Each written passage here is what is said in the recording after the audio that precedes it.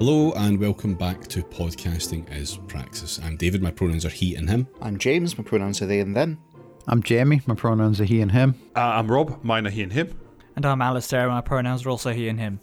So it is the most wonderful time of the year, but not because of festivities or whatever fucking shit you're pretending you enjoy. It is because it's award season on this blighted fucking podcast. Yes, we have brought gifts for all the people on the normal island. Lumps of coal for everyone. Yeah. Little turd statues, also known as the Praxis. I was trying to explain these awards and the categories to my partner, and she said, "But why do you not have like best movie or something fun and you know to lighten the mood?" And I was like, "You do not listen to my podcast, do you?" You wouldn't understand. I keep trying to get her to join Twitter so she can understand us, but like she never will. Why would you do that? Yeah.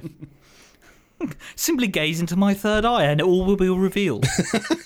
Okay. Join me in the posting dojo, yeah. Ugh. All I'm seeing is this weird little blue bird. Just causing fucking needless harm. Do not condone such activities. So yeah, we've had a look through the year, and you know, with the best of our combined abilities, which means that we've got some show notes in which some of it we well researched, which is the bits that Rob did, and the rest of it is not, and we'll probably miss hundreds of shit. So if we missed your favourite shit event of the last year, fuck you. Yeah. At Crime Beavis, I hear he's very good with that kind of stuff. Aye, that's it. Crime Beavis and fucking Wizard Cubes and everything else. All of the fucking the Fallen, just at all of them, at the Fallen. I've got to check out this Twitter account now. Post one respect. Yeah. Any problems with tonight's episode? Just at Wade Avery.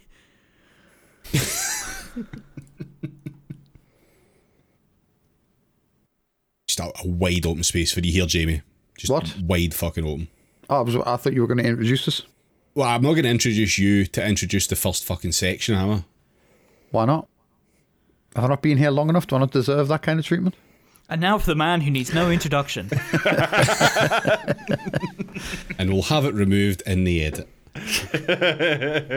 Aye, so the first award tonight is the Y22K award for just being shit at computers, basically. The candidates are cryptocurrency and the associated guys thereof, Meta, and Twitter, I think it's pronounced. I'm not familiar with that one, like.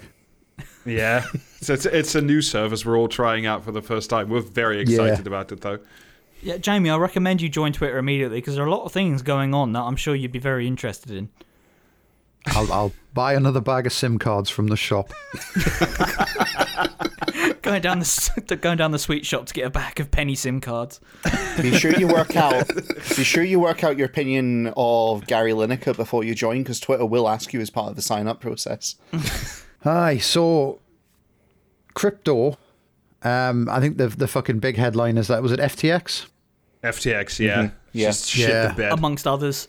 Absolutely fucked it. But I mean, it's been a real sort of back half of a roller coaster year for crypto.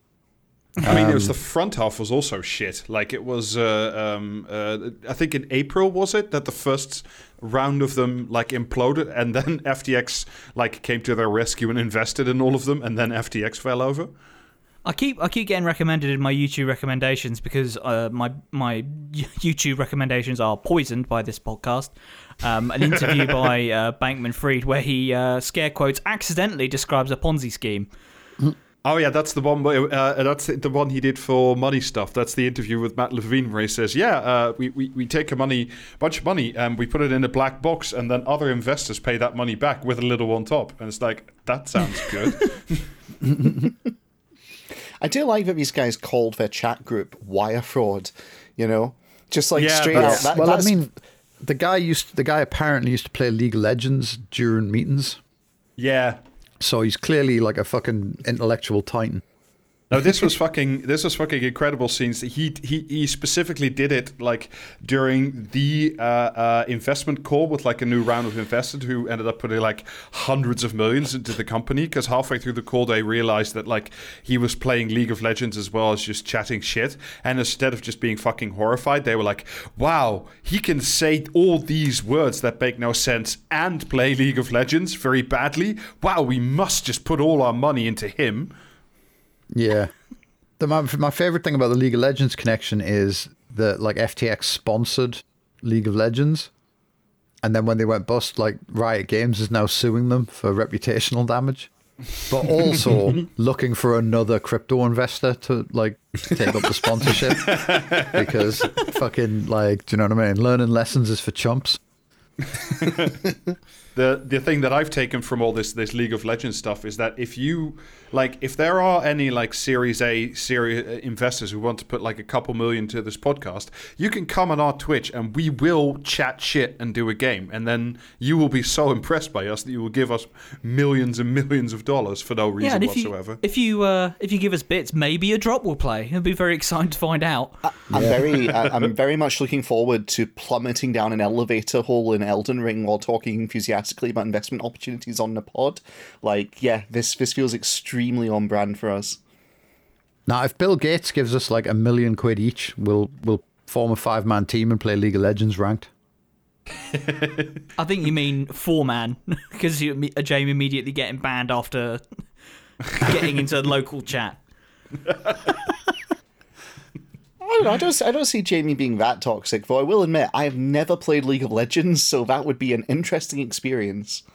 It's but great. you don't have to. That's the best part of it is when you're really toxic in chat. Yeah, I stand corrected. Okay. Yeah. I play on the American servers, and my fucking username is Sensible Gun Law, and you would not believe how fucking furious that makes people.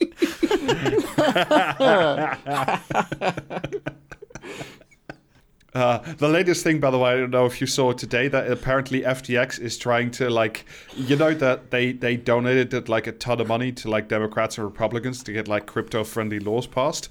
Well, they're now trying to like claw back all the political donations, saying, well, we didn't agree to this, so Democrats, maybe have our money back, please. Yeah, like to be honest, I'm just convinced at this point that the dude in charge has absolutely no idea how anything works at all.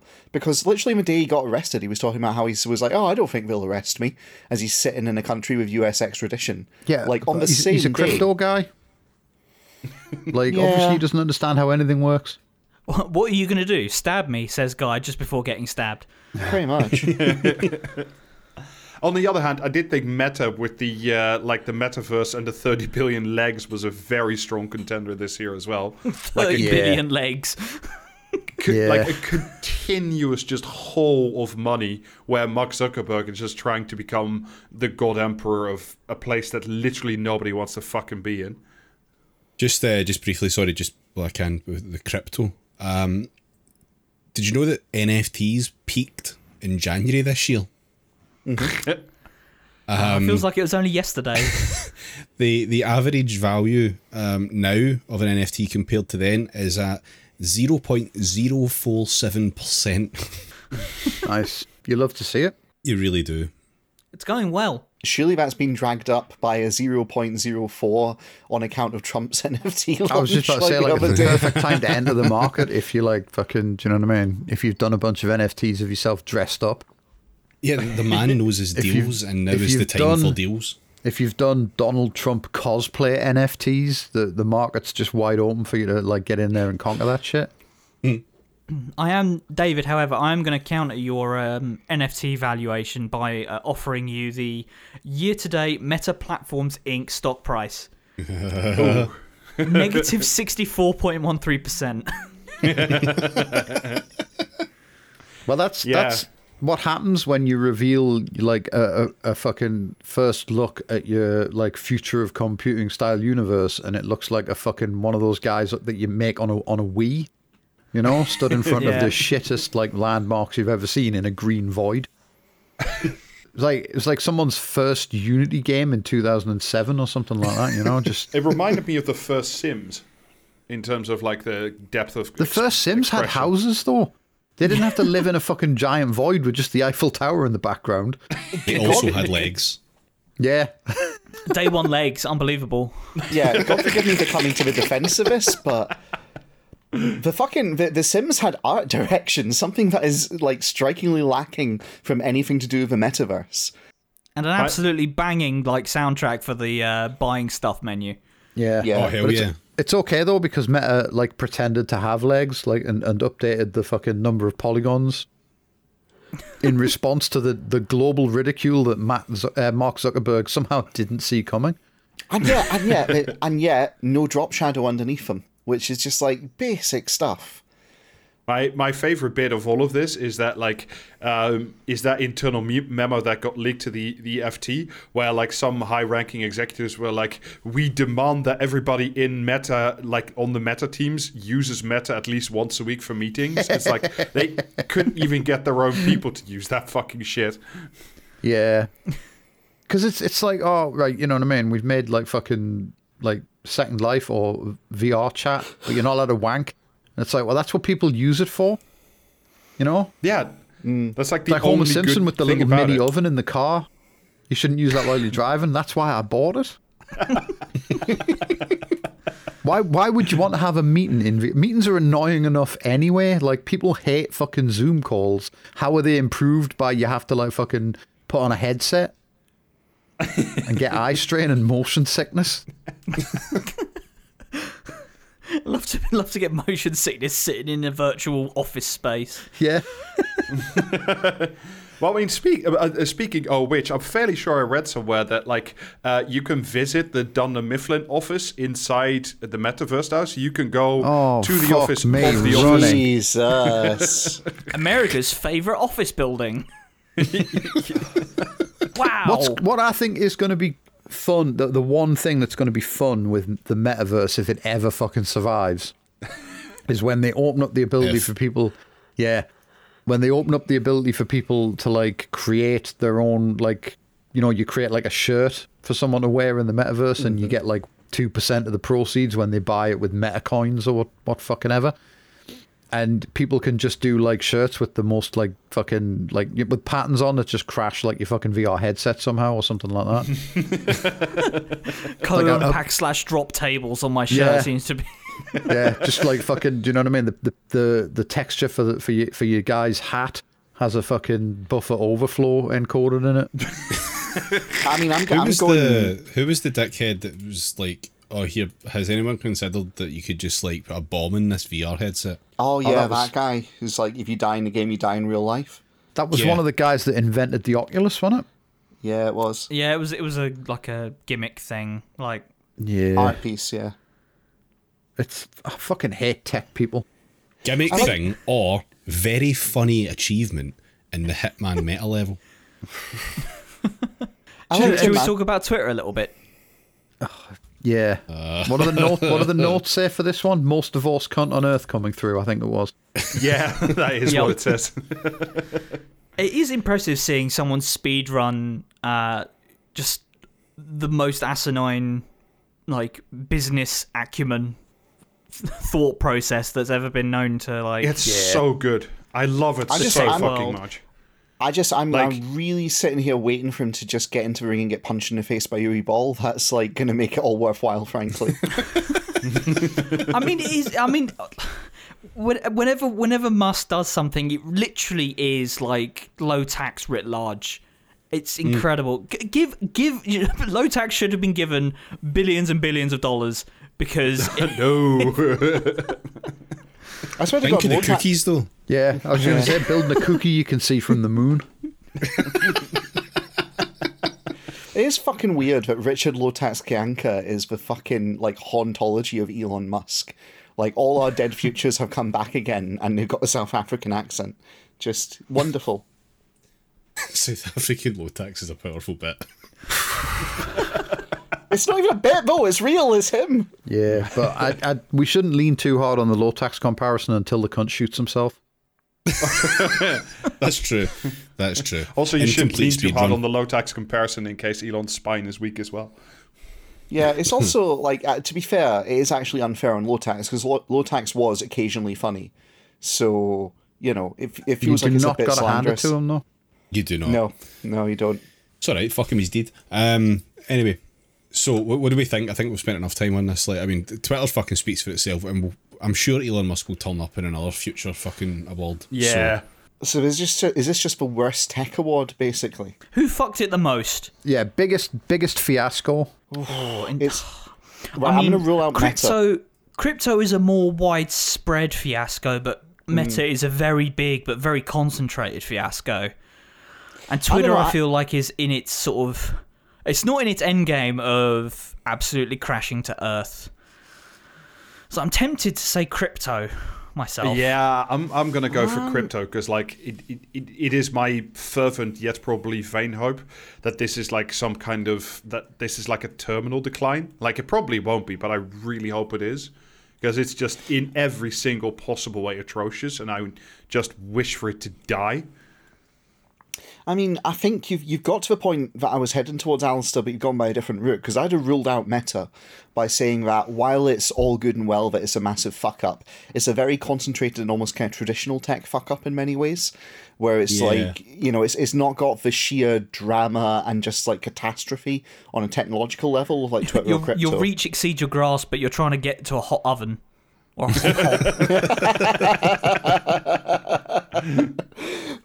but no, I think it's probably crypto, right? And I'm with Rob on this. It's probably not dead, but I wish it fucking was. It's kind of, you know, like, it's not just the fact that crypto is doing all this damage. It's not just the fact that FTX is, like, falling over. It's not just the fact that, you know, Tether and all the rest of them are not long for this world. It's also just the fucking cadre of absolute cunts that go along with it. You know, because you got crypto, it's the same people who do, like, AI art, who do, like, you know, all that other, daddy Elon Musk. Honestly, like, here's the thing. Crypto basically is like a circle, and Twitter's, like, almost a subset of it in terms of the kind of guy that goes with it. So I think it's got to be crypto. Yeah. Hopefully next year it'll be Meta when that just completely implodes and hits the toilet. Yeah. I want to say Twitter, but I think another, like, fortnight has to pass. Before I'm going to be able to actually, like, qualifiedly say that. So yeah, at the moment, crypto. That's very generous, that long, David. Yeah. Also, I'm going to be yeah. slightly sad when it's Twitter because whilst it is an appalling website, it is also a lot of fun. It's fine. I'm quite happy to just go back to small time forum posting. Jamie, what are your thoughts? I'm happy to go with crypto. All right then. Well, that's crypto sorted. There you go. A resounding fucking win for crypto in the a resounding win for crypto in the Y22K award. Bankman Free can expect his Praxi in the mail. Yes. One FBI Plaza. Care of Bahamas, yes.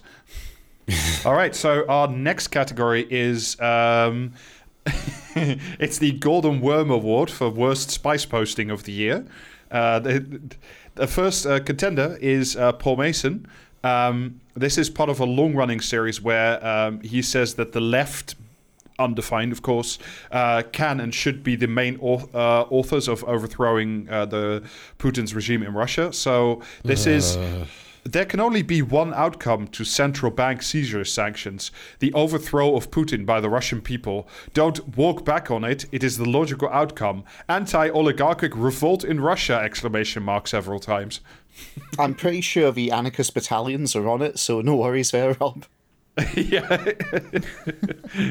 Sergeant James is currently posting from the front line, yeah. The second possible candidate for the Golden Worm, Paul Mason. Starmer is haunting every Tory candidate.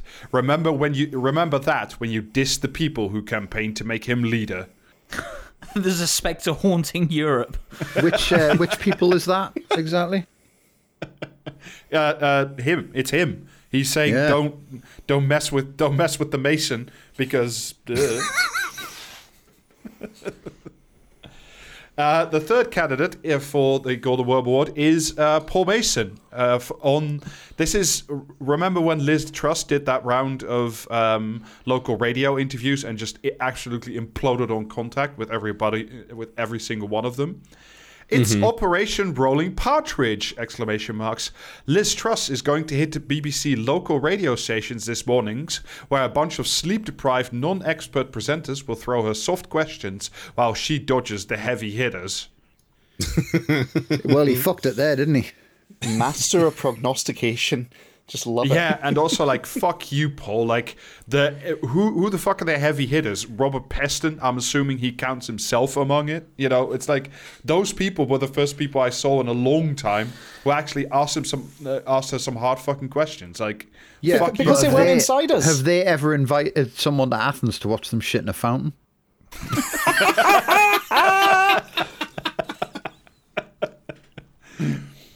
All right, the fourth candidate for the Golden Worm is Paul Mason. Labour making a big push for recall of Parliament. I'm floating it here. What if they offered a confidence and supply to Sunak for an interim period to cancel the clusterfuck budget? Yeah, Just what mind if? God, tweets at Twatteract, able to bend space and time purely through posting. Yeah, what if we did those things, Paul?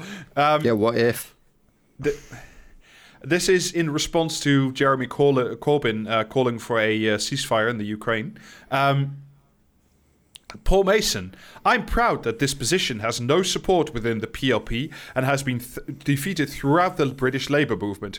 British Labour stands with Ukraine, and the trade unions are preparing to send more vehicles/kit to the fighters as we speak. To which I would like to ask, I did not know trade unions could send armoured vehicles. Yeah.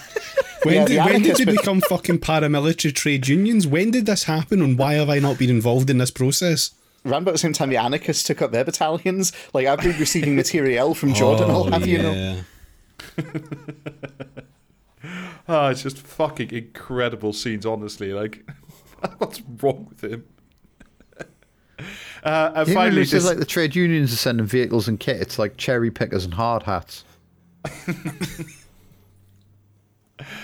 Just like if trade unions really did have that level of like military supply they could send people, why the fuck aren't they just using it to just like win their disputes with, you know, with the rail companies or with the NHS or with literally anybody? If we had that kind of level of, you know. For my next act of solidarity with the trade union movement, I'm going to donate this tank. I'm hearing it's it can't reverse. More on this story as it develops. Do you know, actually, there's a very good chance that your local posties van is more effective as a tank than the fucking Ajax is, so maybe he's onto something. And the last candidate is, once again, Paul Mason. This time not a quote so much as him getting long-listed twice, first for Stretford and Urmston, near Manchester, and then for Sheffield Centrum, and eating shit both times. Sheffield Centrum! We're keeping that in. I can't be asked to do this shit again. Sheffield Zentrum. Rob's been spending too much time on the front lines with me. He's starting to pick up the accent. Right. I gotta say, I think it's probably the fucking either Paul Mason. Yeah, but it's either the recall Parliament and offer confidence and supply to Sunak, or the fucking local radio thing. Yeah. I It's don't got know. to be the local radio one. It's got to be. Paul Mason is facing stiff competition from Paul Mason. I And it's Paul think Mason in the think- lead, flanked on the right by Paul Mason. Paul Mason could never flank Paul Mason from the right. It's Paul Mason with the steel chair. Yeah, it's probably Operation Rolling Partridge, to be honest, because that's just, I mean, what more of an explicit demonstration of his prowess do you need? I mean, Paul Mason would need to bring his own steel chair because he's never going to get a seat in Parliament. I don't know. I am also kind of partial to the trade unions sending military vehicles, because that's just star material at any price. But The man's had a fucking incredible year. I will say that. Like, just fucking incredible scenes. I think I'm going to go with the radio bit because like how do you spend this much time like plugged into like the Labour Party machine and not realise that the big talking heads of our country are just absolute know-nothing yes men.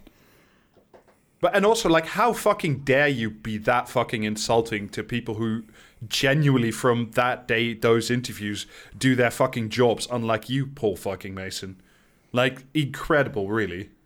Yeah, of all the people to fucking cast aspersions at journalists, Paul Mason's not it. And we didn't even talk about his flowchart. I refuse to accept that was this year. That was this year. It can't have That been. was like only a few months ago. Fuck off. It was decades ago. A surprise entrance from Paul Mason with the really weird racist flowchart. Yeah. Oh well. Anyway, well done, Paul. Finally winning something. Yeah, presumably you'll be back next year to claim this prize again. All right then. Next up, we have the Butlerian Award for Best Technology. So, first up, Neuralink, the monkey-killing brain chip. Yeah. We haven't really talked about this yet, and I went digging to see like what it could do. I went to the official website, and it was you very... found out what it can do then. Oh yeah. Well, what they want it to do, they haven't told us they can do it. The first step is apparently, and this is just the stuff on the website, is they want it to be able to point a cursor. You want to be able to point a cursor with your brain, and that's the point of it at the start. That's technology that already exists. I was going to say, like, I'm pretty sure I've seen that on Tomorrow's World in, like, the fucking 90s or some shit. Yeah, but this will be flawless, presumably. But it's like, I can see the use case for that. But I thought, I know I've heard of insane, just absolutely balls to the wall, incredible fucking claims about what this can do. So I went looking, and I very quickly found an article where someone had interviewed an engineer. Has Elon Musk at any point claimed that it's, like, unbreakable and then someone put a brick through his skull? Not yet. No, they interviewed an engineer from Neuralink and asked, like, what do you intend to do with it? What do you intend to make it do? Oh, this is going to be fucking This immense. is going to be incredible already. I've ordered them like in an ascending order of madness. So first step is visual prosthesis. All right, medical application. hey? Okay. Glasses. Okay, sure, why not? Fuck it. Yeah. The second one was oscilloscope What? What? to Hey? to read brain waves, etc. A thing we can already do, but they can probably do it better if it's inside the brain. I assume the skull why- creates interference. It's literally just Elon heard about doing vibe checks and misunderstood what it meant. Step 3 is disease prediction. Well, presumably, you've already got to have some kind of mind disease to get one of these installed. So Well, I yeah, was just going to okay. say, like, it's a fairly good indicator for, like, brain damage, I would assume. The next one is eliminate pain, which I mean, technically, I feel sounds a bit like that's coming from a personal place, that one. Eliminate pain. Yeah. kills you in 30 seconds or less. I just like to imagine the nukes Or your money start back. the nukes start flying, and David goes, "Yes, it's time," and starts drilling a hole in his skull to install the Neuralink. Just like, yeah, Trepanning myself for absolutely. Elon Musk. That's so good. Next up, we have consciousness through the lens of physics. What? In this article, I will. Hang on, I've still got the article up. That one was... one researcher expressed his wish to understand the nature of consciousness. Quote, there's a lot of very silly philosophy that's been written about over the last 1,000 years, he added. Oh, fucking hell. But I think that we've been very limited by the tools and our ability to interrogate. And as we measure the brain, these tools get better. It will put into the realm of physics, and it's really one of the last the big, realm of great physics. mysteries in science. It's a realm Get of to fuck. Fucking STEM bros, man. Yeah. Next up, Oh, can I predict the next one? Is it going to be biodiversity through the window of chemistry? No, the next one is solve mental illness. What for X? I love the idea of just getting the Neuralink installed and then having Elon Musk or one of his lab technicians reach into my head and rearrange it like a Rubik's cube, and suddenly I don't no depression anymore. Fantastic, love this. Oh, here's a lot yeah, of but fun. only if you pay them $12 a month for Twitter Blue. Yeah, I was gonna say. One of the team members wants fear to be eliminated so that she can enjoy her rock climbing. However, Wants fear to be however, Wait. However, Musk quickly suggested to her that some fear might still be useful. What? Have sure you he tried did say turning the that to fear her. switch off and on again? Wait, she needed fear for rock climbing, and she didn't want the One of chip in her brain. She likes the idea of the chip because it would eliminate fear, so that she would be able to more easily climb rocks. Captain Musk. Captain Musk, Surely sir. you could just make the chip tell you were climbing rocks. My dude, have you heard of cocaine? If it's directly wired into your brain, couldn't you just This is- hallucinate a fucking rock climbing experience and then you wouldn't need this to fear is- at all? This is Captain Musk, sir. I'm afraid of the Borg. That's okay, Data. Turn off your emotion chip. I am fine now, Captain. It's like fucking Star Trek. Ow! My brain. Wait, You just had the Neuralink Yeah. implanted. but whatever. But too much personal information. Whatever. I do like a little bit of rock climbing in my own time. The fear is also sometimes a good thing because it tells you that you're at a place that maybe you're not equipped to be in, or that's a bad idea, or Yeah, it's almost as if it's there for a reason. Yeah. Oh yeah, my but god! also, there's the thrill of overcoming that to climb the rock. Yeah. But what if you could remove all human emotion from it and climbing rocks would just became a numbers game, and then you had to climb more rocks than anyone else, and that was how you measured the enjoyment of your time. What if this chip just put a progress bar in your brain, and then you know what I mean? You could buy coins from to unlock more happiness or something. You go to do your hobby. And your Neuralink tells you you're out of crystals. Would you like to buy a crystal pack from the fucking in the inbuilt store? That's gonna kill so many people. Don't worry, Rob, mean- it already is. Yeah, it's gonna kill so many people because it's a fucking brain chip invented by a team of idiots. I've not even it's not finished this actually- list, by the way. At no point is it ever actually going to eliminate fear. Yeah. Fucking Elon Musk really wants it to eliminate his fear so he can be the Batman, but Right, next up. Unlocking hidden creativity. Wait, so even more podcasters? We've had enough of podcasters. I know I have. No, it's just it's basically saying we want it to be able to simulate dropping a tab of acid, but not being able to straight up say that. yeah. Have they never heard of binaural beats? Come on, people. I have never heard of that. What the fuck is that? Binaural Beats by Dre. Do you not remember No. this? It was people fucking just posted about it and something awful. It's like special tones that you can play, and they make you think you're on drugs. It's Oh. mad. What's Alright. the inverse of dance music? Yeah.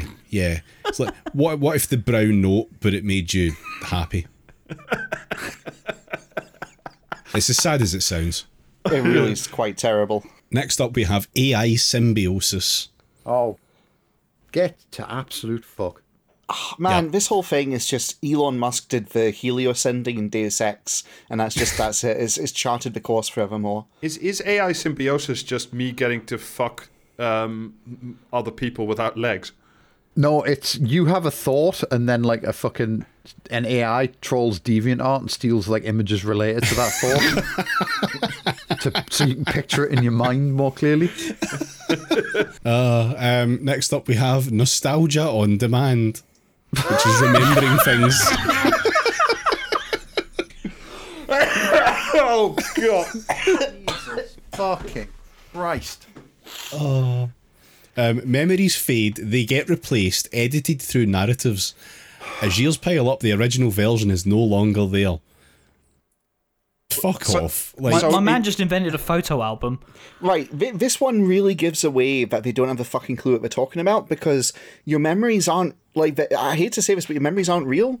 Your memories are continually re-hallucinated by your brain. Like, this is what the, neuropsychology tells us about how we experience memory. But what if they weren't? Facts don't care about your neurons. Yeah. What if it was that one episode of Black Mirror? Oh, yeah. Yeah, what if? Yeah. So if everybody could just get more Britain, essentially. How much more is on this list? Does the Torment Nexus make an appearance? Almost. The final one, which is number 2 on the list, is just simply Robo's Basilisk. Telepathy.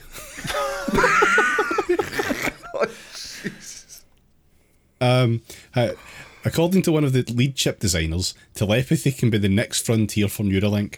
He explained that it takes an incredible amount of effort to put thoughts into a set of words. These words are a compressed format of our immense thinking capabilities. Oh, shut Musk the fuck too, up. Musk too chimed in on this idea and added that the data rate of words is very low data, and we're putting a tremendous amount of mental energy into compressing the concepts and thoughts in our head into words. What? With Neuralink, one might actually send the true thoughts and communicate far better. Musk called this communication a non-linguistic, consensual, conceptual telepathy. What? I love to be within range of my elderly family and just hearing the N word echoing in my mind over and over and over again. You wouldn't just hear it though. You would visualize the concept or some shit. Wait. So when I'm speaking, I'm compressing the awesomeness into my brain into mere words. Whereas with this chip, I could What if your mouth was basically WinRAR? Right? That's the next frontier for humanity to conquer. Have you paid for it? Have a fucker's like. Sending the mental image of a pizza and 2 cans of Coke. These people, how are these people real? Like, It's how very did simple. they manage to get out of their fucking houses in the morning and make it to a lab to do this sort of shit? It's just, How are they not all just stuck on a roundabout going in circles forever? It's Or much simpler trapped in than a that. cupboard somewhere? It's Elon Musk wants to invite you into his mind palace to fuck you. Like that's what this is. All right, so this is an incredible entry into the Butlerian Award for Best Technology. What else do we have? Quickly, just to round it off. At the moment, They killed a bunch of monkeys. they're facing a bunch of federal investigation shit over animal welfare violations. They keep fucking up the experiments because they're in a rush to get it out, and because of that, they need to keep repeating the experiments. Ergo, killing more fucking animals. 1,500 animals have since been killed since 2018, including 280 sheep, pigs, and monkeys. That's a rough figure because they don't keep precise records of the number of animals tested and it's killed. not science, is it? Nah. I mean, you eventually run out of room to tally, I suppose. Yeah, eventually. I mean, I'm really looking forward to Babe Pig in the City Part 3, where he just develops Lucy-like abilities, and at the end he just a pig does the end of the world or some shit because we've just made it too powerful. Quite frankly, I welcome it. It's the Pigs end of doing that bit in Watchmen. the Perry Bible Fellowship where they just summon the meteors. I'm just picturing the end of Watchmen, but it's a pig annihilating Elon Musk. No, they're gonna get this thing done and implant it in Elon Musk, but then the fucking science fiction parable twist at the end is gonna be that his mind palace is actually a graveyard for all the monkeys he's murdered. So human trials begin in 6 months. Do they fuckers like? Getting the Neuralink installed in Elon Musk simply so he can feel empathy. Okay, next up is Neom, the line. Yeah. The line that goes fast. Yeah, the imaginary city from Halo 3 or whatever the fuck that they're going to build in Saudi Arabia. Fucking To be fair, the line is part of Neom, but Neom is not just the line. Neom is so much more than just the line. Yeah. Put that through your logic tables, folks. So, yeah, it's going to be 110 miles long and 200 meters wide, which is fucking ridiculous. That's absolutely fucking insane, that. Like, I know. 9 million people are going to live there, apparently. And it'll be good because there won't be cars, which is true. It would be good if there weren't cars. But it'll be bad because of everything else. Now, call me old-fashioned, but I thought one of the benefits of cities generally being rather circular in nature is that it means that you have a lot of area across quite a small, width. Build Therefore- up, stupid. Oh, am I an idiot fucker moron again? Yes. You are, yes. Unfortunately, they're going to build up the way. So it's just going to be a giant fucking hollow wall in the desert. And people will live inside with mirrors on the outside. So parts Yeah. of the desert outside, it will be like when what Just was it turn again to the fucking walkie-talkie. glass. can we get one of Elon Musk's physicists to calculate how big a bird would have to be to fly into that and knock it over? Oh, God. Yeah, it's going to be the city of tomorrow, etc., etc. They have actually started building it, and by building it, I mean they have started moving some earth around. They dug a hole in the ground. That's all they've done so Yeah, far. there's a hole in the ground. I think there's a provisional fucking airport there already to fill in for the main airport. They are going to have to contend. It's in the middle of the fucking desert. They need to contend with all the other shit they've already completely failed to contend with for all their other desert projects. What's that city? The other place that's already kind of there, but no one fucking lives there. Yeah, you mean the Palm Desert, the Palm Island, or the That's World Island, that's the or one. The that Jumeirah, that's place. in the Emirates. Oh, that's the Emirates, right? That's different, Yeah, no. that's the one where they need to there's huge convoys of just shit tankers, isn't there? Because they don't have any Yes. actual connection to the fucking main sewage system. No, the other failed projects are all part of Neom. That's the funny thing about it, because you got the line, right? But the line is connecting other things, including Neom Bay, which was meant to be the first thing, and it was meant to be completed by 2020. And I love the Wikipedia article for it because it just says needs update and tags afterwards. I keep getting fucking ads, also due to this fucking podcast, for the new luxury resort yacht harbor for Neom. Yep. Where I Only can park you my get these global ads. I'm going to super- point this out. It's only you that gets these ads. But they were going to do Blame us. Neom Bay, which was meant to be this big kind of settlement, and that's kind of fucked. They were going to do Neom Bay Airport as part of that. Again, completely fucked. They were going to do Neom Industrial City. That's partially built, which was meant to be an insane 250 square kilometers of land, devoted to essentially, industrial technology of the future. They later renamed it to Oxagon for no apparent reasons, and then they discovered it's because they're going to shape it vaguely like an octagon. Yeah, that's just the like new harbor.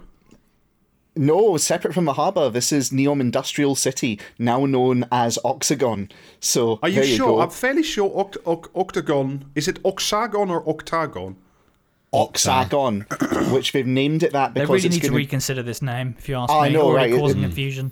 Yeah. Rob's thinking of that other thing, but I can't remember what it was called. Because it's Neom Bay, Octagon. it's- That's the new floating harbor thing also. Because I get these fucking ads on Twitter. They should have called it Carbon Monoxagon. They also, related to that, they were going to do the resort island, Sindala Island, which was meant to be 1,100,000 cubic yards. I love the changing measurements in this, of a luxury resort, which was meant to be off the coast of Neom, with room to, have an 86 berth marina, which would be, interesting to say the least.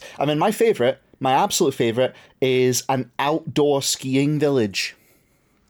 Oh, what? An outdoor skiing village. Saudi Crown Prince Mohammed bin Salman launched the Trojena project, which is just, love that name, Trojena, which will be the first major outdoor skiing destination in the Arabian Peninsula. It will be I wonder why it located. was the first. Yeah, right. It will be located in Saudi Arabia's highest mountain range, about 50 kilometers from the Gulf of Aqaba.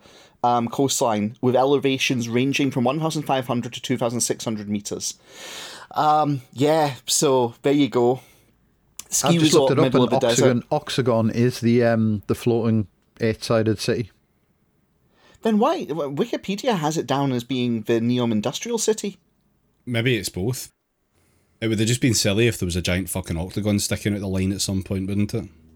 Oh my god, it is both. They've made them. Yeah. Oh wow, this is nuts! I've just seen the actual concept art for it. Live podcast reacts. They've taken these separate concepts and they've jammed them both together and said this is what it'll look like. And no notes as far as I'm concerned. I'm really looking forward to their airport shaped like a rhomboid or whatever the fuck is next. Rhomboid. Oh dear.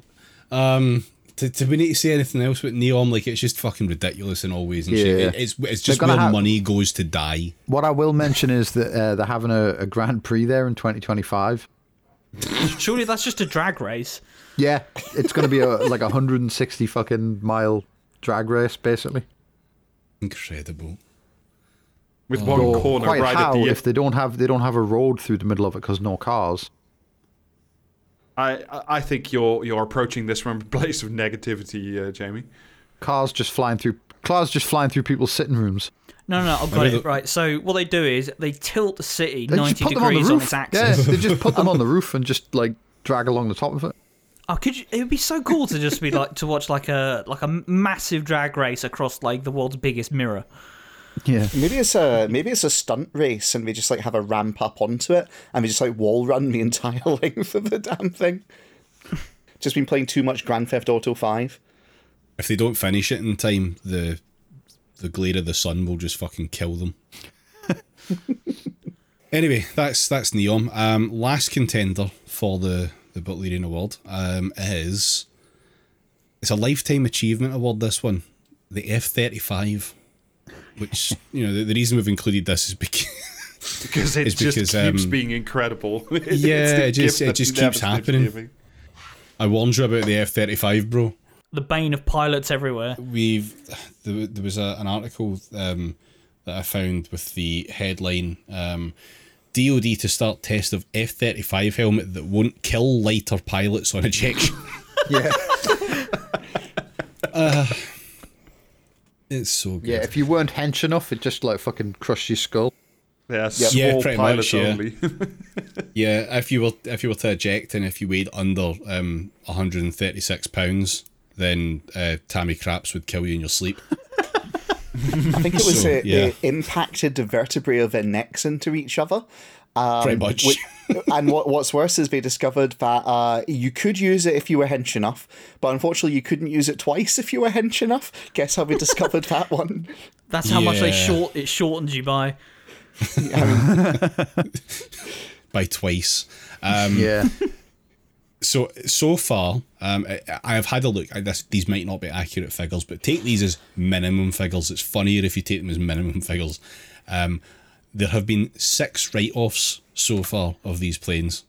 The cost of these planes, if it's an F-35A, it costs $110.3 million. $135.8 million if it's an F-35B, which is the special one that the Marines wanted. It takes off vertically. And Is that the one that we saw that video of the other day? Yes. Where the guy couldn't land it. And he ejected from like 6 feet off the ground. And boy, did he So I eject. hope he was heavy.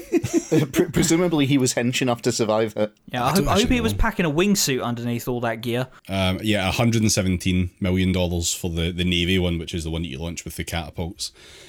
So that's a lot of money. But why does it qualify for this? Well, like I say, 6 of them have been fucking written off so far. None of them in combat. So that's a good start. The issues, some of which I don't have all of them because some of them are still fucking like classified and others I just couldn't find. But what I have is flying too fast still makes the special paint come off it. So it's got a special like stealth paint Are you sure covering, this isn't like? Are you sure this isn't like the Roadrunner, where essentially just like a dust cloud in its own shape? It's Looney Tunes shit. David, I'm yeah. disappointed that you didn't do a World of Tanks forum declassifying of classified information about this jet.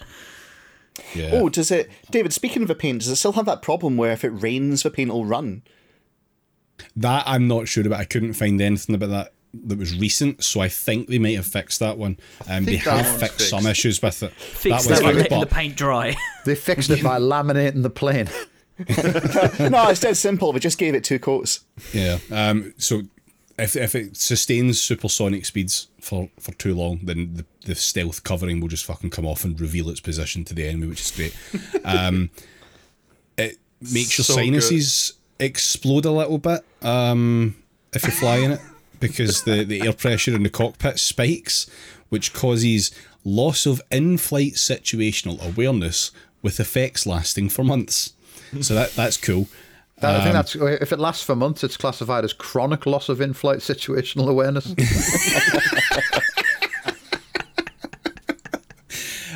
Pilots can't see anything at night because the display in the helmet is like too bright and just completely obscures their vision. Oh, fucking hell. It's simple. We attack during the day. The Sky Tesla.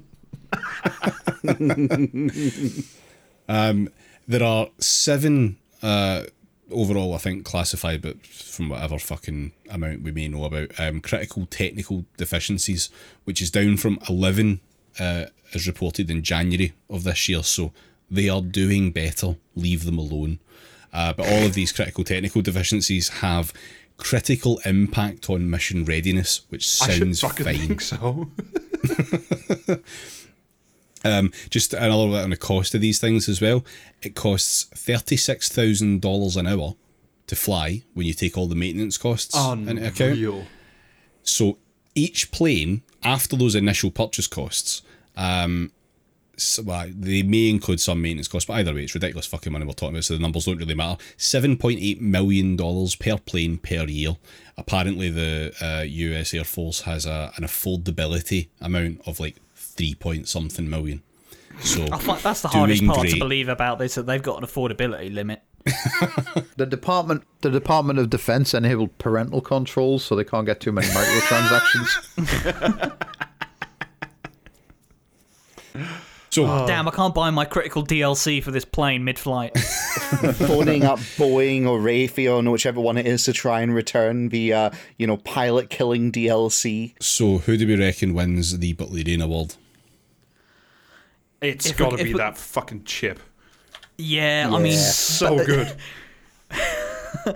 in honor of the man's name, it's got to be the chip that kills apes. I love it so much. That chip is the best thing. Like, I can't wait for like the singularity to occur inside my brain when finally I'm no longer bound by these words. I hate them. I hate the words. It is nice to think that Elon Musk has 2 reasons to say all my apes gone. I think it's gonna be the chip this year, but I'm gonna make a prediction that Neom might take it next year. I'm expecting great Maybe. things to not come from Neom next year. Yeah, I definitely think it's the fucking brain chip. Like, it's got to be. It has to be. Yeah. All right, okay, that's pretty unanimous then. So our next award is the Robert Peston Memorial Award for noticing. Just noticing things. Just Odd. noticing things. Not. Sorry. That's odd. Odd. What could it mean? And now you might be thinking that surely this by name should go to Robert Peston, but no, we've moved on, we've matured. There's a greater, the second generation of noticers has come up, and we have quite a whole stack of them for you to consider. So much so that we've Yeah. each individually taken some time to dig into them. So Yeah, Rob, is it you're Rob- leading off? Robert Peston has essentially prestiged this class, so he can no longer take part. Yeah. So first up is Janan Ganesh, who is more of an opinion writer at the FT and would have appeared, I think, several times on this podcast had other people not surpassed him, because he is a banger of an idiot. He is also a Tory think tank, little weasel and briefcase guy. I think he wrote for The Economist first before he moved to the FT. So just a few of his hits this year. Immigration is religion's last best prayer in England. Muslims and West African Christians are among those bucking the native trend towards secularization. So this is the pro-immigration argument because we need to be a religious society, which is, to be fair, that's a new one. Yeah, it's a bold take on an old favourite, yeah.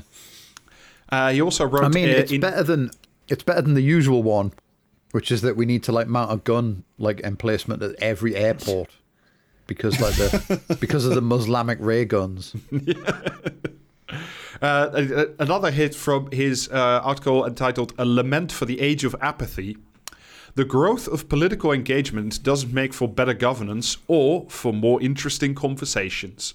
Oh, for fuck's sake. Because that's what's important, isn't it? It's the conversations at the cocktail party.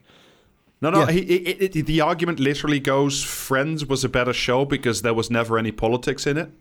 Oh my god! Oh, he's coming out swinging.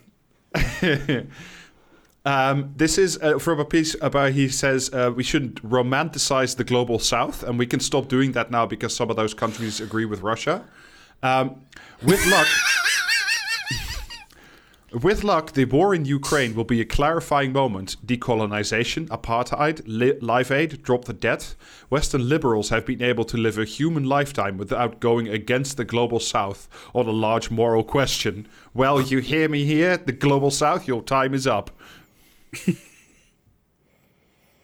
And one final bit, one, yeah. just to get one more flavor of the man, from a piece entitled "Who is Worse Company, the Left or the Right?"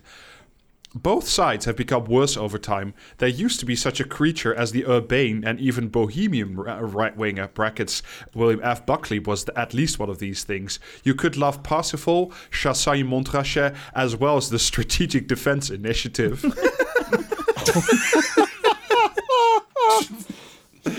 Okay. So yeah, that's my contender for the Robert Pesta Memorial Award. that's a strong fucking thing. Okay. Yeah, I'm not sure this will follow it, but we'll see. Coming back down to the world of just seeing things, no interesting commentary, just seeing things and reporting on them. Just if you will, passing through things that are said to you. We've got Rachel Wearmouth, who is let me just start with the title of one of her articles. Why is Wes Streeting challenging the BMA? Just let that one sit with you for a second. I don't want that to sit with me. I feel sick. My tummy hurts.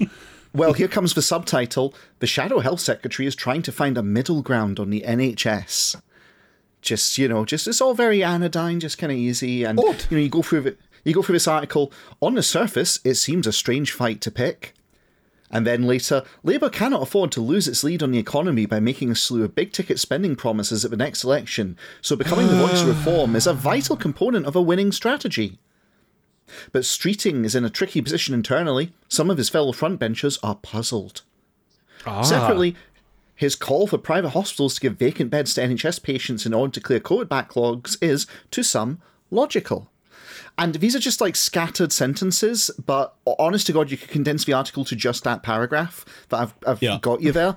This is just what she does. She just asks questions, she notices things, she asks questions, and then she just comments on the things which are logical and sensible. And, nowhere is this more clear than in her fawning article, which is an interview of Keir Starmer. God. The subtitle for that article is, "As the Conservative Party unravels, Starmer is plotting a route to number 10. Is he the radical leader the country needs?" No. She very much loves to ask the question that you already know the answer to. Just need to apply better just laws or headlines to it, right?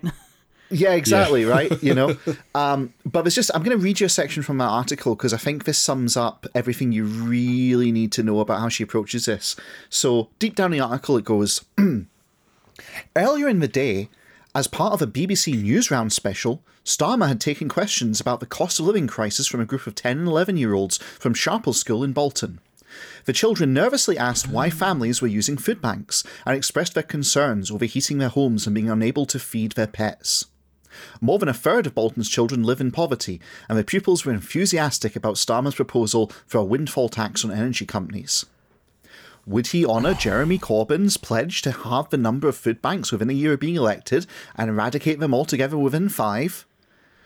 Corbyn lost the election, so we didn't get to put that into action.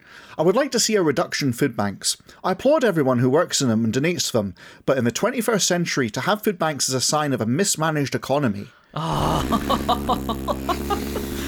sign of a mismanaged economy. Nothing to read into that. Also, he didn't fucking answer the question. But this just, that doesn't get commented on, that doesn't get, picked up by her. She just continues on the very next paragraph. The most frequent criticism of a Labour leader is that he is uninspiring, too cautious, and even boring. When I asked Starmer to describe his approach to politics, he doesn't appear to see this as a flaw. People often say, where is the passion? The passion is in fixing the problems. What I don't like is people who speak passionately about a problem over and over again as they walk around it. He gives an example. If we're going to have clean power by 2030, who do we need around the table and how are we going to do it? That's a real expression of passion, rather than shouting on a soapbox. Despite everything I've just read you, it's a positive article about him. Oh yeah, of course, yeah. Yeah, no, it sounds like someone. It sounds like she's trying to polish him up. Yeah. Yeah, and I've got other quotes from her. Logic might she loves calling on logic. Logic might suggest that Labour's main task ahead of the next election is to prove the party can be trusted, but many within the party want Keir Starmer to win a mandate for change. And given the economy might start to improve at some point in the next 2 years, Sunak could begin to fill in the gaps left by Labour. If so, Starmer may find himself failing to hang on to his momentum. And so I put it to you, the reason she belongs on this list. The reason she belongs on this list is it's not so much that she's perfected the art of adding spice to a bland dish. She doesn't do that. But rather, she's really good at redefining bland as being spicy. She's the sort of person who could sip a cup of room temperature milk and go, ooh, that's a bit sharp. And that's where she contributes, the journalist equivalent of that. Yeah, thanks. I hate it. Next on the list is my wondrous entry into this category, who, in light of James's enlightening examples of Rachel Wearmouth's journalism, seems like somewhat of a downgrade, because who I've got for you to nominate for this award is Pippa Crerar, who seems to have based her entire journalistic career at least over the last 2 or so years, solely and exclusively on the Partygate scandal. A scandal that we can all agree was the most important thing and significant thing that's happened in politics in the last 2 years. Yeah. Seismic. Also, I think you're making the word investigation do a lot of work there. She does. Insider Tory just gave her everything. Oh, absolutely. She needed. She is completely incapable of interrogating anything that she is fed. Just complete disinterest in why things might be the way they are. For example, there was a Telegraph article that she quote tweeted. The Telegraph article headline is "Woman who wrote government COVID rules held boozy party during lockdown," to which she has quote tweeted it. This was head of the COVID task force, the government unit responsible for drawing up the restrictions we all lived under. Exploding head emoji. I cannot believe it. I cannot believe that these paragons of virtue are not paragons of virtue. I'm so confused. Yes, it seems somewhat like she's completely odd. Yeah, indeed, odd. Completely oblivious to how the people in this country with power actually behave, because shocked that members of and advisors to the government act like the rules don't apply to them, because let's be honest, 99% of the time they don't. They can just run roughshod over whatever rules they choose to. And for this to be a revelation to a journalist in 2022, a supposed journalist. Alistair, I've got to say, in this petting zoo of journalists we're visiting right now, this is a particularly hand-fed journalist you've turned up for us. Holy shit. Genuinely, I was going through her tweet history, and every single thing that she has, reported on or responded to, with regards to particularly with regards to Boris Johnson and COVID/Partygate, it is just, here is a thing that has happened, and I shall not investigate this further. Here is the thing. There you go, and I'm going to win a Journalist of the Year award because of it. Why is somebody handing me all these leaks and photos? I shan't inquire any further. Mm-hmm.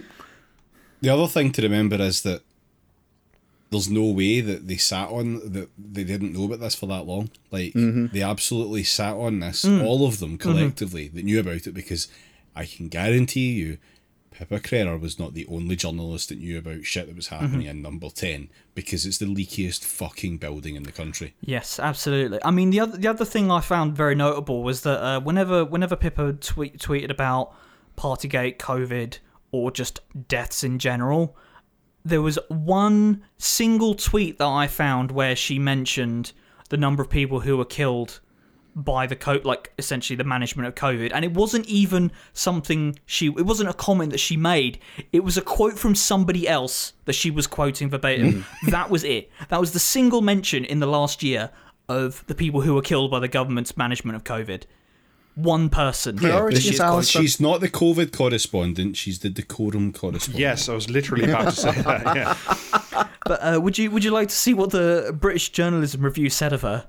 Oh, please. No, but let's go. Our profession should ultimately be about only one thing: fearless truth-telling and truthful reporting, regardless of the consequences. She has shown how the job should be done, and in the process played a major role in turning the Mirror back into a paper of which its legendary campaigning boss, Hugh Cudlip, would be proud. Oh, I am so rock hard right now. God damn. Wait. Was this from that press awards thing that was the... This was from March, the British Journalism Review. Okay. Because I was just remembering that the press awards, which were last week, yes, had a category of I think it was energy correspondence, and it was sponsored by Octopus. So, Bit on the nose, that But yeah, she is basically the tube to the slop trough of the political goings on in this country, and by God, does she not alter the content of that whatsoever? The other thing I want to make a note of is that it is literally just endless tweets and articles of the government said X, but experts/opposition said Y, and that's it. There's no correlation of why these things are the way they are, and yeah, again, the tube is completely unperturbed. That's for opinion writers, though. That's for columnists to make the decisions about, not journalists. The job of the journalist is to stay inside and ask other people whether or not it's raining. I think that's how the saying goes. Yeah, exactly. I mean, you wouldn't want to put your cushy job as a lobby journalist at risk, would you? You're being very unfair to these journalists, because, to be perfectly honest, the gate was closed over. It wasn't locked, but it was closed over. There's no way they could have revealed the story early. They had to wait for the gate to be opened for them. That's how it works. Absolutely. That's how it should work. More to the point. And that's Pippa Crerar, everyone. Hope you enjoyed her contributions to our journalistic class. Oh. Who had the migrant counter? That was me. I didn't do a huge deep dive on him because his stick is kind of one note, but fucking no less repulsive for that. His Twitter bio actually says stands on cliff tops. Neglects to mention wanking over dinghies as they sink. But he stands on cliff tops. He guards the nation's shores by just fucking cutting about on a fucking boat, filming people as they sink, and just emotionlessly parroting numbers from the government about how under siege we are.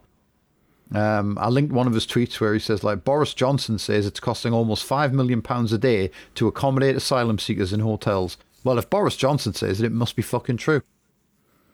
Yeah, world-class cunt, this. Yeah. This is Simon Jones from the BBC, by the way. Yeah. As if our listeners didn't already know, frankly. God damn. Yeah, he's an absolute fucking weapon. The tube is unperturbed, but also for some reason has a swastika painted over it. Weird. Well, if you'd like, I've got another one who is a nice contrast with him, because while he's obsessed with immigration, etc., we finally have a journalist who really is a fierce truth teller, who really is someone who we can get behind and can applaud. I'm talking, of course, about Emily Maitlis, who, as we all know, is like the standard bearer of honest journalism in the UK. She's been, fated after her long career in the BBC came to an end, and she finally was let free and let loose. She finally had the guts and the sheer gumption to take down how Number 10 was corrupt, and, Brexit and the BBC chiefs are all kind of in tank for, the Conservatives' political purposes. And it was quite monumental. It was a watershed moment that we all remember. Everyone knows where they were when Emily Maitlis went on TV and talked about this at the Edinburgh TV Festival. And Twitter was... Yeah. Just like wrapped in my seat. I think I was taking a dump. Well, yeah. I mean... so was she. Basically, yeah. Right. So Emily Maitlis is she's an interesting figure for the simple reason that she correctly says, hey, look, the journalism class in the United Kingdom is fundamentally servile and broken, and it's not really properly reporting on stuff. And that's it. That's all she says. There's no further comment, there's no further analysis, there's no further investigation of why, or where there is kind of facile, because she's on a podcast, and God help me, I listened to it for this. That podcast, yeah, you not took only a fucking bullet for this. Yeah, that podcast not only cost me minutes of my life, but it took minutes off the end of my life whilst listening to it as well. The wonderful double whammy podcast. Yeah, but if you think about it, it's less minutes that you might accidentally listen to it again now, though. So until next year. Frankly, if I had one of those counters and numbers on my wrists, it would be like spiraling downward at an increasing pace while listening to it. To give you an example of like their highlights, like they did a whole feature on why won't the government create safe legal routes for immigration to end the horror in the Channel, which is an interesting question. Like baby's first introduction to the injustice of our immigration system. Okay. And their answer is the government cares too much about politics and money. Yeah, no, I think that's answered that question once and for all. Checks out. I mean, yeah, the government, if anyone does, the government cares too much about politics. It's all they're fucking about, you know what I mean? I know, right? Yeah. And money, like, they should be above that, frankly. But that's like the level of analysis that's the podcast she's on and what she's doing these days. And other than that, she just, again, like comes right up to the line of going, oh, look, this is a bit fucked up. What's the podcast called? I don't think... I do not fucking name that podcast. I've unfollowed the other guy who was not too bad because all he does is tweet about his fucking podcast. I'm sick of it. Well, it's the news agents. Ho, ho, ho. That is a have I got used for you joke if ever I've heard one, frankly. That was the sound of people on a podcast called Podcasting is Praxis. Yes. Moaning about the fucking podcast name. Fuck off, the news agents. But there's so that's her shtick. That's everything she's got going on. But there are a couple of other little wrinkles. These don't contribute to her, journalistic output, but I think they're just worth kind of giving for flavour. She once gave a tour of her home to Hello magazine. Just normal things that everyone can relate as to. You do. Yeah. She also insists on singing on the podcast from time to time. But she just sings. She's doing that Andrew Neil thing where they do comedy bits. Yeah. Oh no. Yep. Yeah, we've yet to start our comedy bit on this podcast, so we will never have a comedy bit. Many failed bits, but never a comedy bit. And finally, it would appear that she's a TERF, based on what she's been retweeting. TERF in the liberal British media? I know, it's impossible to describe, but she recently retweeted a tweet by Hadley Freeman about how, J.K. Rowling's women's shelter, didn't deserve to be getting any criticism, and it proves that we're a misogynistic society, yada, yada, yada. You get it.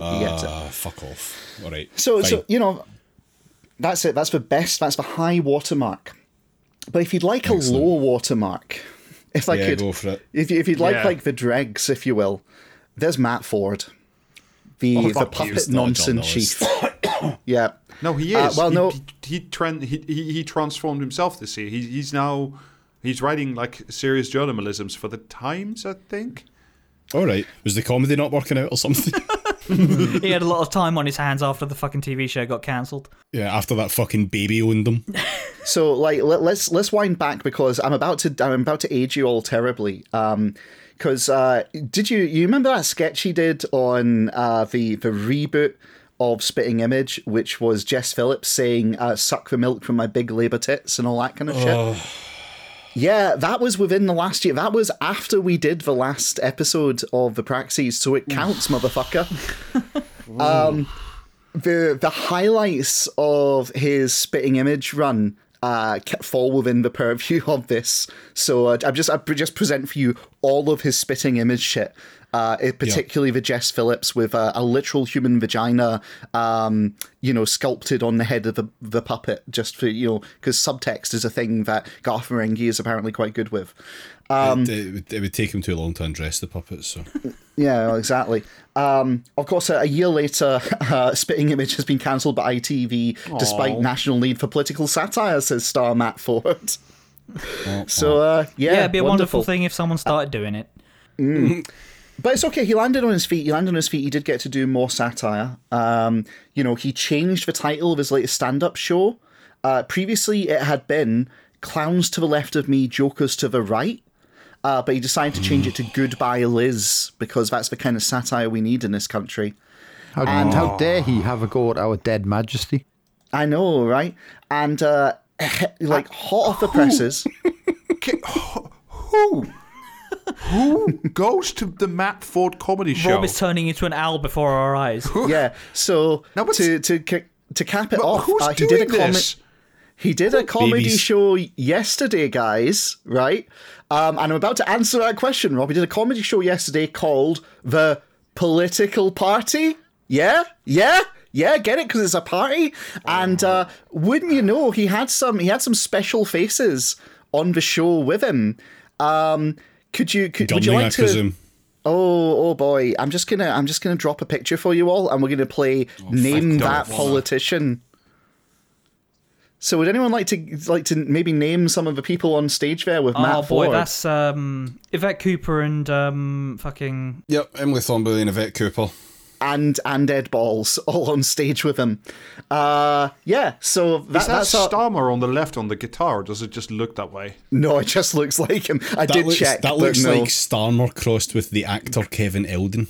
Well, that's Anyway. our boy Matt Ford, and yeah, he's technically a journalist because he's doing stuff in the Times. But honestly, I'm not going to inflict that on you.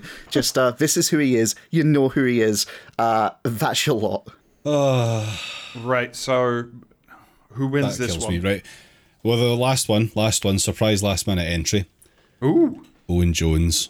Owen Jones Yeah. for being the Edmund Hillary of summiting the most heightened of contradictions. Like, Is he I a just- contender, or is this just like a separate award? this is partially just me fucking beefing at the cunt.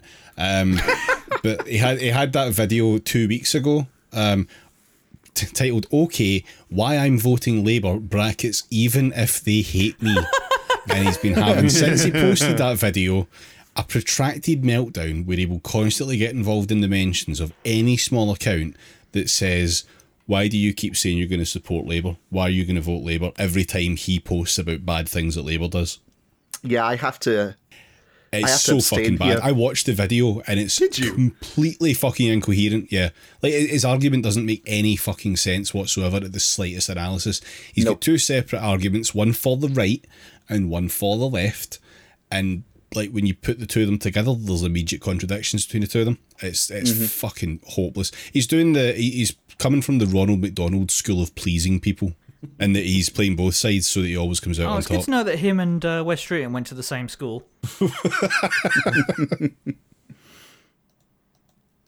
So yeah, I don't have any particular fucking instances. Just go to Twitter, search Owen Jones Labour, and you will find a million fucking violations. I'm gonna step up here. I'm actually gonna be kind to Owen Jones, right? Fuck you, edit it out. Yeah, right. But This is a Robert Peston Memorial Award for noticing, and while Owen Jones has many flaws, I don't think him, like, you know, purposefully standing labour as hard as he is quite falls under the purview of this award. So I'm going to suggest that we disqualify him from this. See, now, if it was just that, then it wouldn't. But the fact that he does actually fucking do regular posts, articles as well, about the fact that Labour's shit and Starmer's shit and all of it's shit. All right, actually, you know what? Okay. No, I get you now. There is noticing going on here. Yeah, no, there is noticing. You're right. Okay.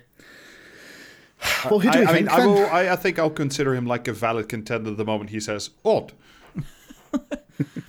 I'm going to Twitter right now. Okay, so this is the big award of evening. So who do we think? My mind's going towards Rachel Weirmouth. I mean, like, her moniker of Rachel Kearmouth is something that is always in the back of my mind whenever I see something from her. I'm torn between her and Pippa Crerar, for very similar reasons. Like, they're one note, they're fixed on one thing, and it's different variations, but it feels like it's almost in sync. I genuinely find it hard to pick between them. Yeah, two flavours of the same, almost like just glancing off the surface of noticing something. Yeah, I'm gonna stay with Weirmouth because it's just so, like, the other one. Pippa Crerar is just really annoying in that sort of. She has more of the odd thing, which is how I'm basing this whole award. But she's just so clearly just like the worst type of just a hack. Like, just a hack journalist in the worst possible way. So, yeah, so she gets it for me. I'm going to say Matt Ford. Because I fucking hate the cunt. David? Owen Jones. No. A split panel. We hate to see it. Yeah, I think in that case, I'm going to have to come off the fence. I'm going to have to say it's Rachel Weirmouth, in my view. That's a fair second, I think, yeah. So, majority has it. Rachel Weirmouth, your praxis in the mail. Which, much like your latest edition of The Spectator, won't come until for weeks. Oh, no.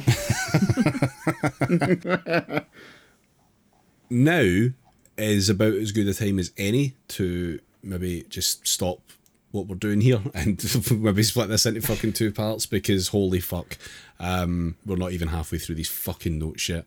So, we will resume the awards in the new year.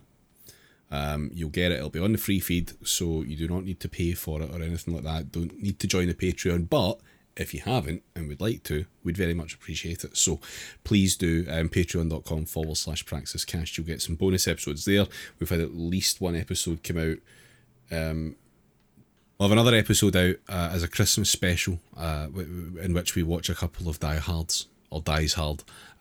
So yeah, join us in the Patreon for that. And also, we have new merch just in time for you to have missed your Christmas shopping. Yeah. Yeah. You didn't get merch. Yeah, we've got a new shirt celebrating one of the internet age's foremost geniuses, and also vaguely tying into the Die Hard Patreon episode that we just mentioned. Yeah. So it's tenuous at best, but it's there. Yeah. It's very niche. You should buy it and wear it, and people will ask you what it means. And then you can say, I don't know. Yeah. Yeah. Podcasting is praxis, tenuous at best. I like it. Yeah. So, thank you very much, and we will see you all in part 2 in the new year. Have a good one. See Bye, ya. everyone. Bye. Yeah. On Merry something. fucking Christmas, I guess. That too. Happy something. Aye, that and all. Fuck up.